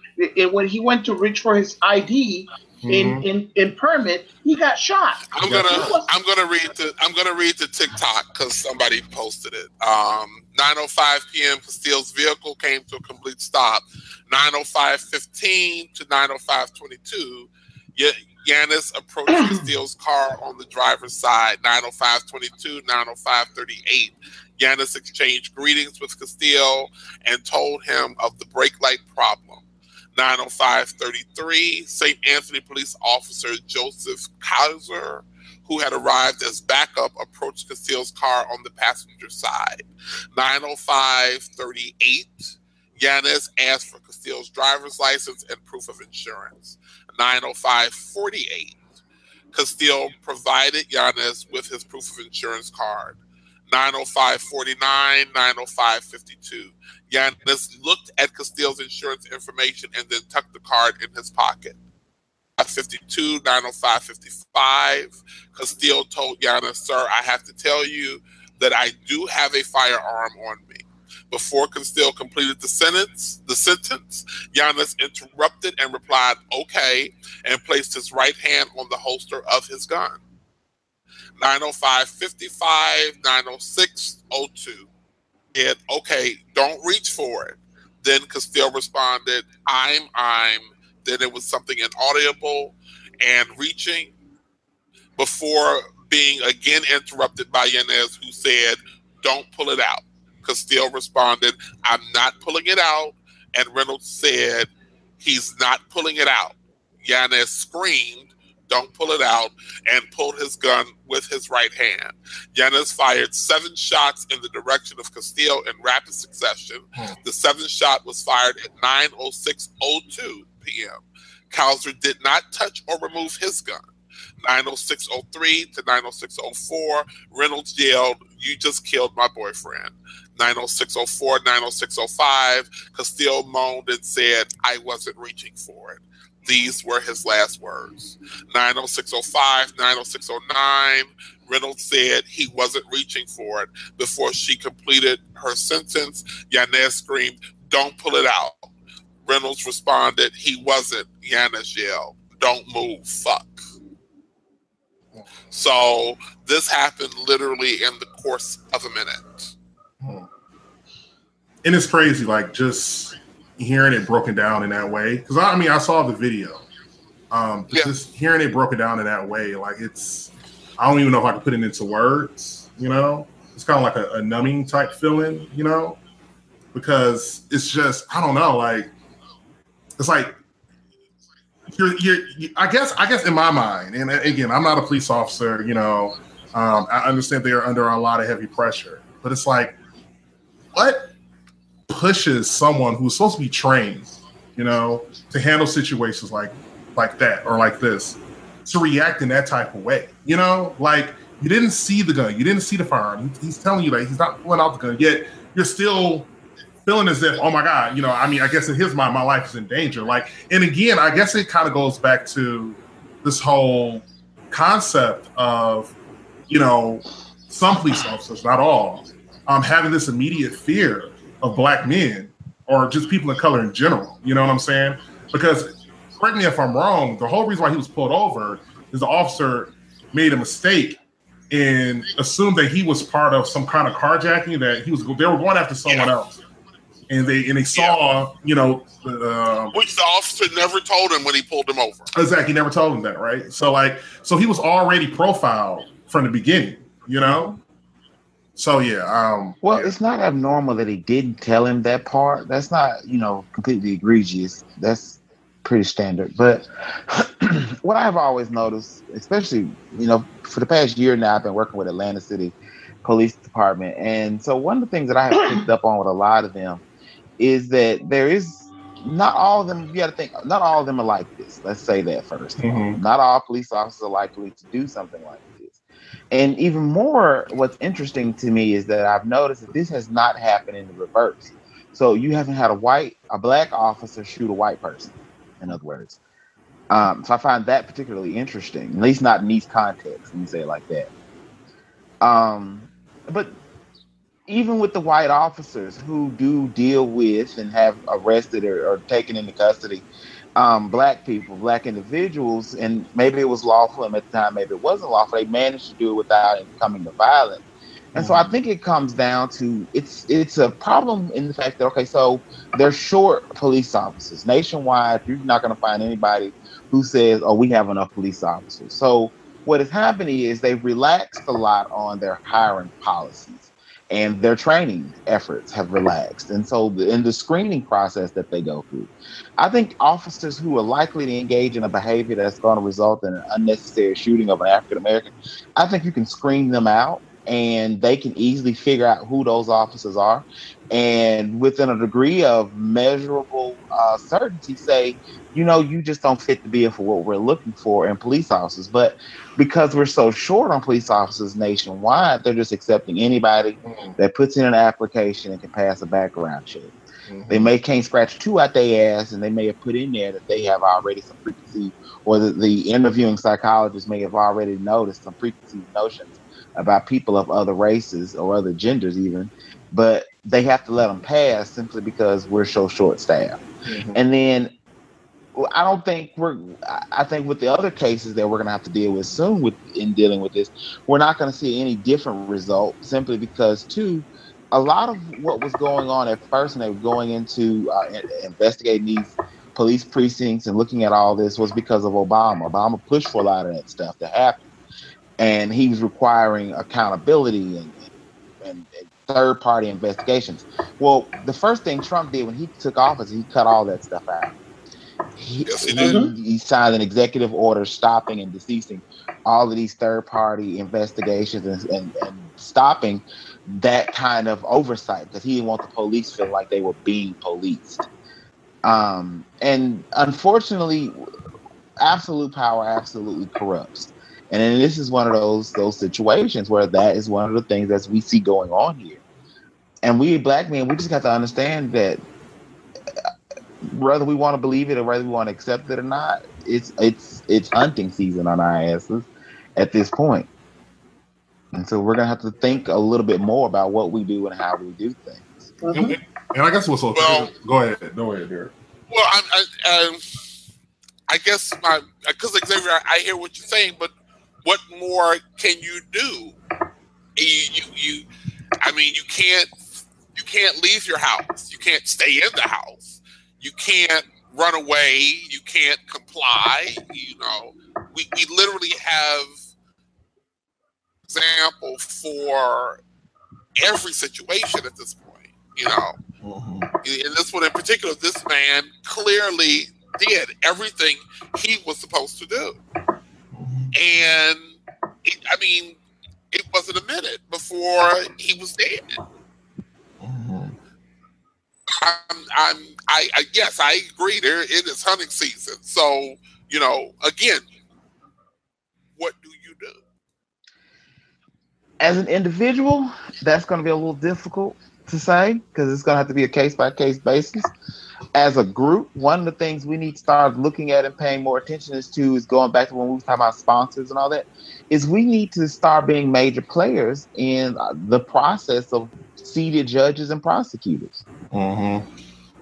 We need to start paying attention to the fact that part of the reason why that man got acquitted was obviously because they had sorry ass prosecutors. Mm-hmm. Oh, and I don't care if they have arrested and put 150 other people in prison before him. If a case that is broad and as open and shut as this one was, you lose that case, you have no business being a prosecutor. Yeah, I agree. Using that as an example is basically the same thing that happened with those anti-government people in Washington State that took over that reservation. I don't know if you remember the Bundy. Yeah. Basically, the same thing happened with them. The prosecution basically let those men out, even though they had proof that they had desecrated Native American areas. They had taken over a national sanctuary, and they still got off. Basically, it's the same thing that's happening with many of those cases. The prosecution is letting these people walk off.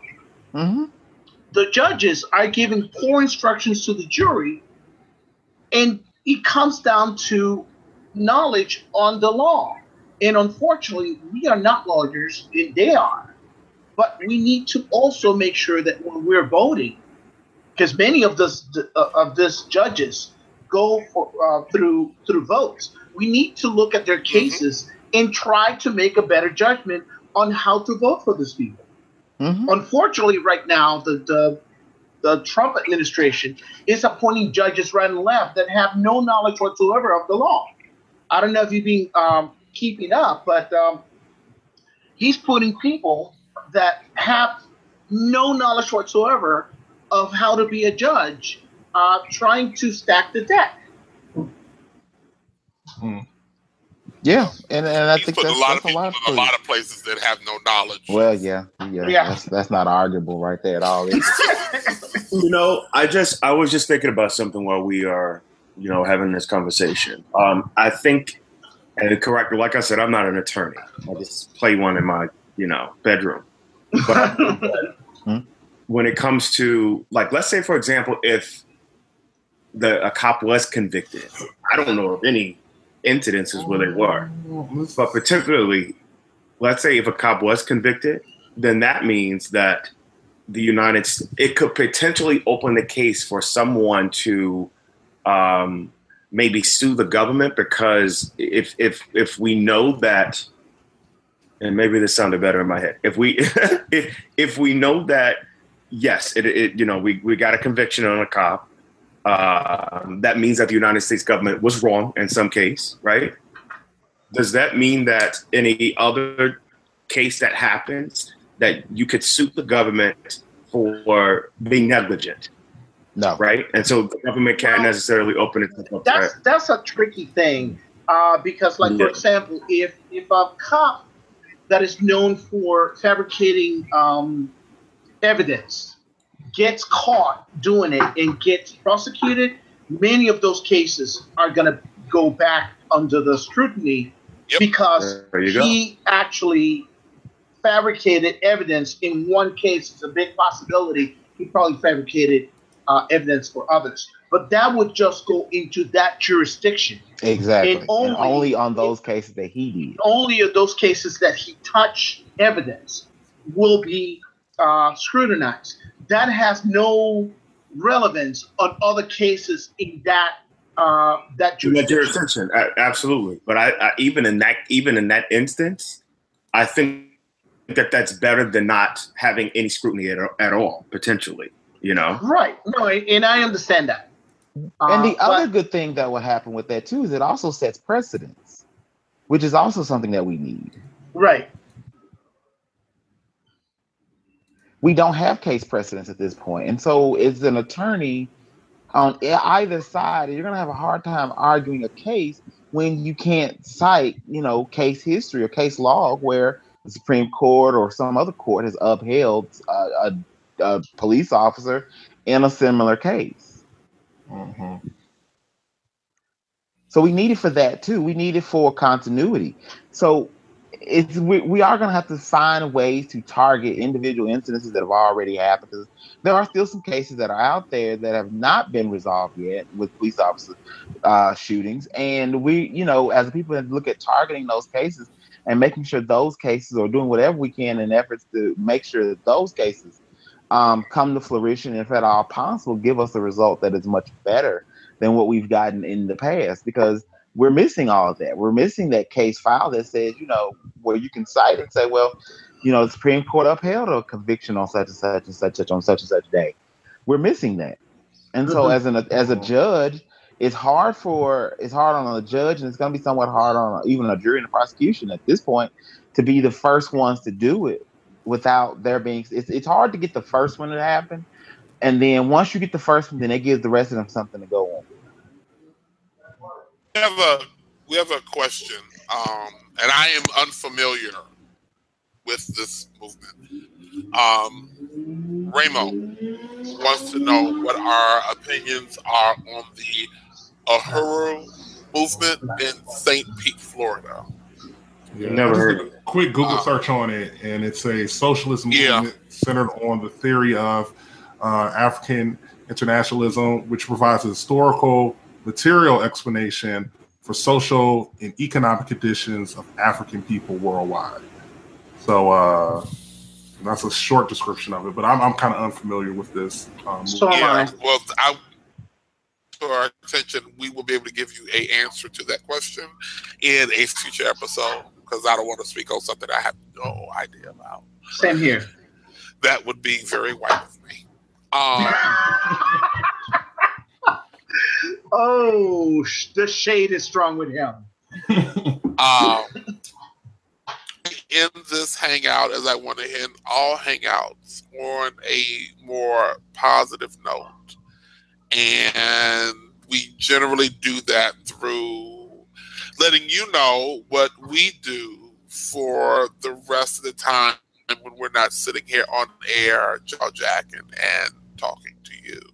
So good and well wishes. Let's start with Ali. What you got going on? What's happening, Ali? Well, I'm just doing a lot of yard work. Thank God I'm done with the Pride thing. I am sorry, but for the last 3 weeks, we've been building a float. We've been building a float for Pride, which happened last week. All that is done. I'm doing gardening again, thank God, because I miss my gardening, but God, it's a lot of work. I am looking forward to the next hangout where we're supposed to be talking about corn. Good. I'm there. Oh, my husband is like, I'm there. Okay. So for the record, I have not given a date on the porn. Exactly. No. We're putting one together. All right. So that's going to be an interesting one. But that is going to be an interesting one, yes. Yep. I am happy to say that I have seen Wonder Woman twice so far. Yay. Yeah, pal. Hey. I can say that as of this weekend, Wonder Woman has hit the over 500 million mark. Yes. Dollars. Yes. And Batman versus Superman only made 800 million, so she's only 300 million behind. But it took longer for the movie to make that much money, though. Well, I'm talking about it in general. It came out a year ago. So the other thing, So again, 300 million behind after Yeah. And the 800 million are just coming from box office sales, or that's including like DVD, streaming, all of that? That's just, no DVD yet. Yeah, so that's box office. Oh, yes. Yeah, okay. Box office and DVD. Okay. And merchandising and everything else. I sent a link to Derek and many of you about a Wonder Woman T-shirt that also has Nebula in it. Please don't buy it. I just found out that the artist didn't give permission to the people that are doing the T-shirt to print. So please do not buy it. Okay, I hate to say this because the artwork's beautiful, but the artist didn't give permission.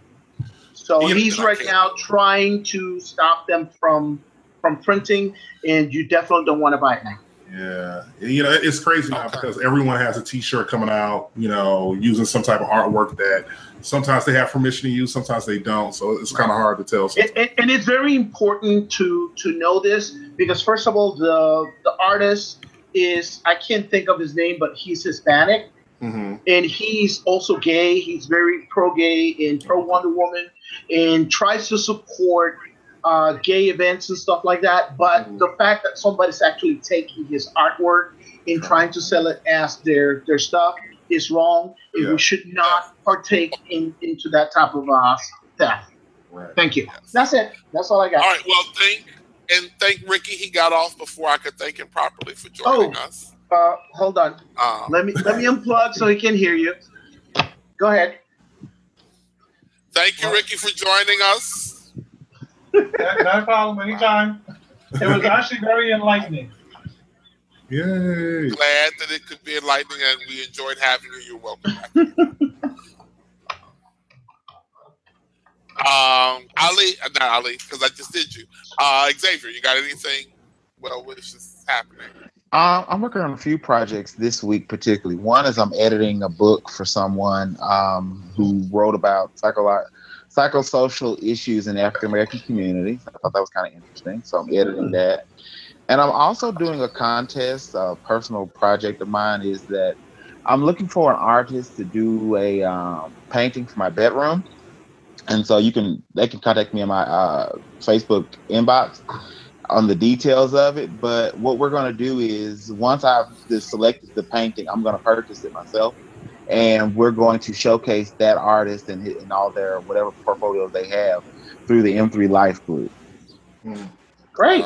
And so I can tell you now, I think the money I'm looking at so far spending is about $500. So it's a decent amount for anybody that is interested in, first of all, putting out some of their work and looking to make a decent sale.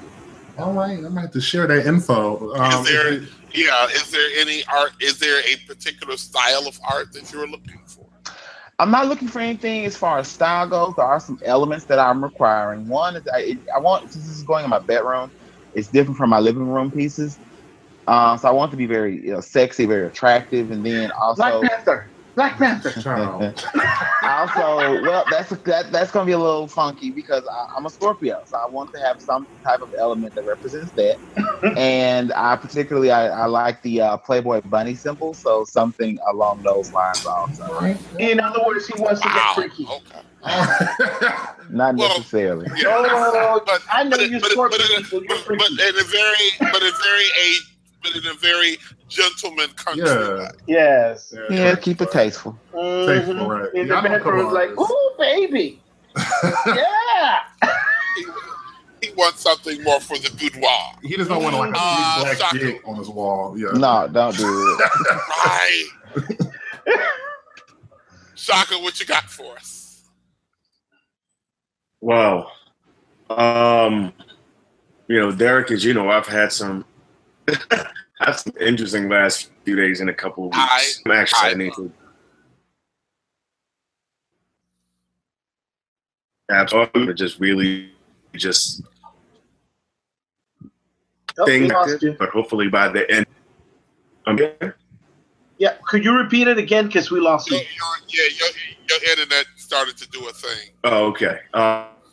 So I'm on hiatus, working on some little things. So hopefully by the end of the summer, I should have I should be in a different place in my life. So I'm just focusing on, getting things right until then. Mm-hmm. Okay. Change is good. Yeah. Chris, I saved you for last because you always have 50 things happening. Oh, yeah. Number one, I've been just trying to stay cool. It's been hot as hell here. Like 95 degree plus. So I've been just trying to search around for like AC spaces. But other than that, trying to stay cool, we finally, just to kind of give a quick recap, I've been working with an organization called the Translucent of Color Project on a docufilm called What's Tea that's documenting the lives and narratives of trans women of color living in Detroit. So our team have been collectively working on this documentary, or a promo for this documentary, for about a year now. And through all the ups and downs and in-betweens, we finally had our first premiere, at least of our trailer, at the Ally Media Conference this past Friday. And we were basically presenting to a bunch of funders who have a coin or two to spare to hopefully fund the full film. So that went really well. And then hopefully soon we'll be able to kind of like publicly release a trailer so, everyone can see it and check it out. Outside of that, M3 Gaming is up and going again. We recorded our E3 special earlier this week during the Sony PlayStation press conference. It was really fun. There was a lot of liquor involved, so we had a good time. So that went down, and it's on the Mel Media Mind YouTube page and everywhere else. And yeah, I'm working on a couple of video film type projects, trying to really get out here, while the weather's nice during the summer, and just do a lot more creative film work. So that's pretty much it for now, at least. Okay. Let's see. I got my usual Papi Chulo stuff. We're finishing up American Gods. Shoot, we're finishing up a lot of stuff. We're finishing up American Gods. We're going to do our last episode of High Tea with Carla Stillwell. We did start doing a Daytime Divas show. If you haven't checked that show out or checked out our podcast about that show, please do so at PapiChuloRadio.com. And you can find us on iTunes. And I'm say, is Queen Sugar coming back soon? Queen Sugar is coming back soon. You should be getting a call about that. Our Queen Sugar show, Queen Sugar's Court, features our own Chris Impact Sutton. He does a wonderful. I love the show, so. And with that, I think we have reached our 2-hour mark exactly. I like to keep this to 2 That's hours. Pretty good. I try. I'll pull it out for y'all. And today was a challenge because it was a lot of y'all, and I am still a little hungover. Well, you do a great job, by the way. Great moderation. I try. You all really do make it easy. I give everybody a hard time, but I do love you guys. And with that note, we want to thank you for joining us this week. Join us next week when Mark O. Estes brings us the Week in Entertainment, or the Entertainment Hangout. And that is about it. Thank you so much. Have a great Sunday. Happy Pride, everybody.